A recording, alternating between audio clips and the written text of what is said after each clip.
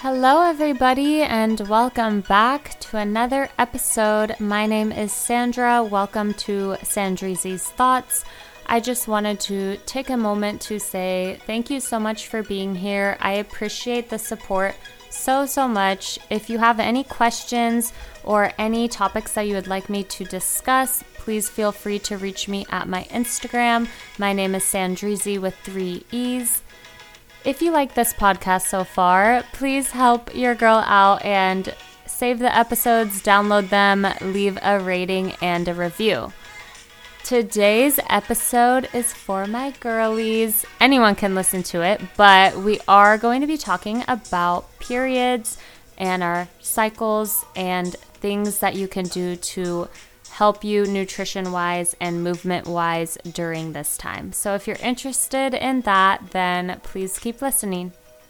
When I was younger, well, not even just younger, I just feel like all of the stuff that I'm about to share definitely is things that should have been taught through sex education and just taught to us as we were growing up and hitting puberty and dealing with all of it. And I feel like I didn't personally learn about the different phases of my cycle until very recently, in my adult life. And I feel like it is so important to understand why your hormones might be a certain way, why you might think this type of way, or why your body feels a certain way, especially if you are hyper thinking about why you feel certain ways. It's good to know where you're at in cycles and to be able to, one, eat things that are healthy for specific cycles, and two, just to have an idea of where you're at. Once I learned this, it really gave me a peace of mind about just where my body was and why I was feeling certain ways, because hormones do affect your level of energy. It affects your level of endurance. It affects your level of overall mood and stuff as well. So I don't know. I feel like this is important information. So let's just get straight into it. Okay, so menstruation, that is obviously our period. That is when we start shedding our uterus lining and we start bleeding.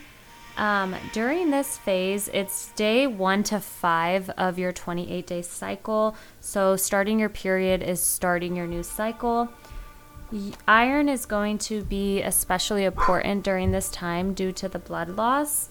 Things like dark leafy vegetables such as kale, spinach, some nuts, lean beef, clams, and dark chocolate are all really good food sources during this time.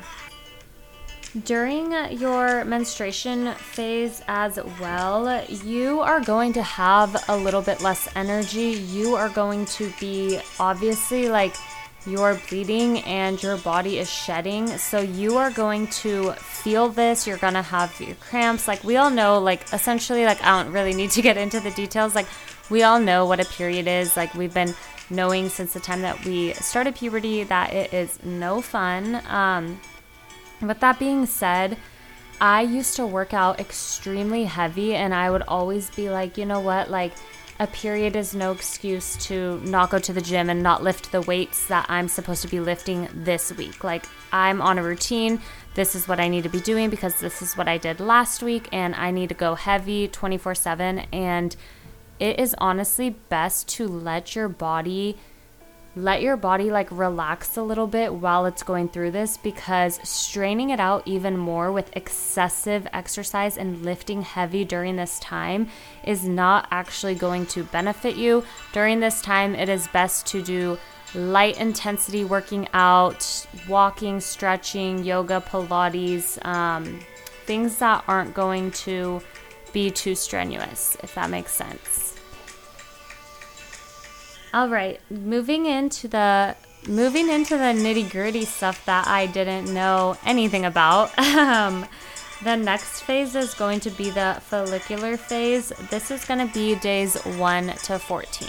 So you are going to be starting this phase at the same time as your menstrual. It's just going to go on for longer.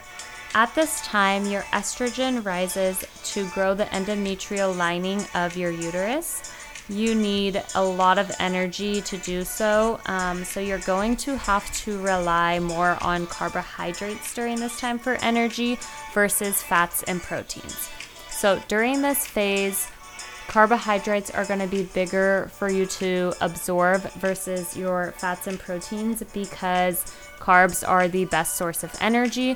So if you are someone that diets, if you do low carb frequently or you watch your carbs or whatever, I don't do any of that, so whatever, but just allow yourself a little bit more carbohydrates during this time, and know that it's because your body is using that energy at a faster rate.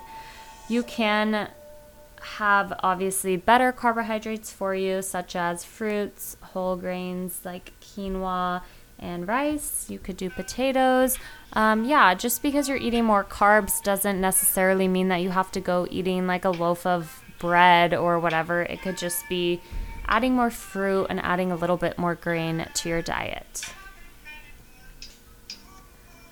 Next is going to be ovulation. Ovulation is going to happen in the middle of your cycle, usually 14 days before your period.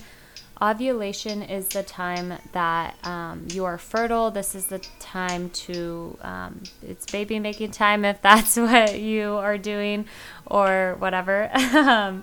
But during this time, carbs with a low glycemic index are going to be important. Low glycemic means how quickly that our body turns our carbohydrates into glucose, aka sugar, and causes our blood sugars to rise. Also, monounsaturated and polyunsaturated fatty acids are important, as well as antioxidants for your immune system, vitamin D and folic acid as well. A few examples of things that are really good to eat during this time would be salmon, flaxseed, chia seeds, walnuts, blueberries, and eggs are all great sources. We're down to the last one, which is the luteal phase. The luteal phase is going to be days 14 to 28 of your cycle. This is going to be the week before your period. This is when we have a rise in progesterone. I'm just going to say, I personally notice the week before my period is when I start to get way more cravings for things. I have a little bit more of a easier irritable meter. So I could get irritated very easily during this time.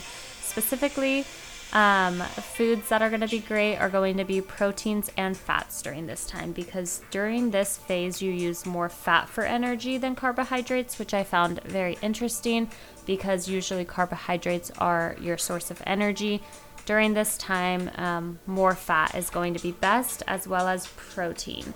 Protein is broken down in the body at a higher rate during this time, so eating more protein is going to benefit you because your body is working extremely hard for that period that's going to come.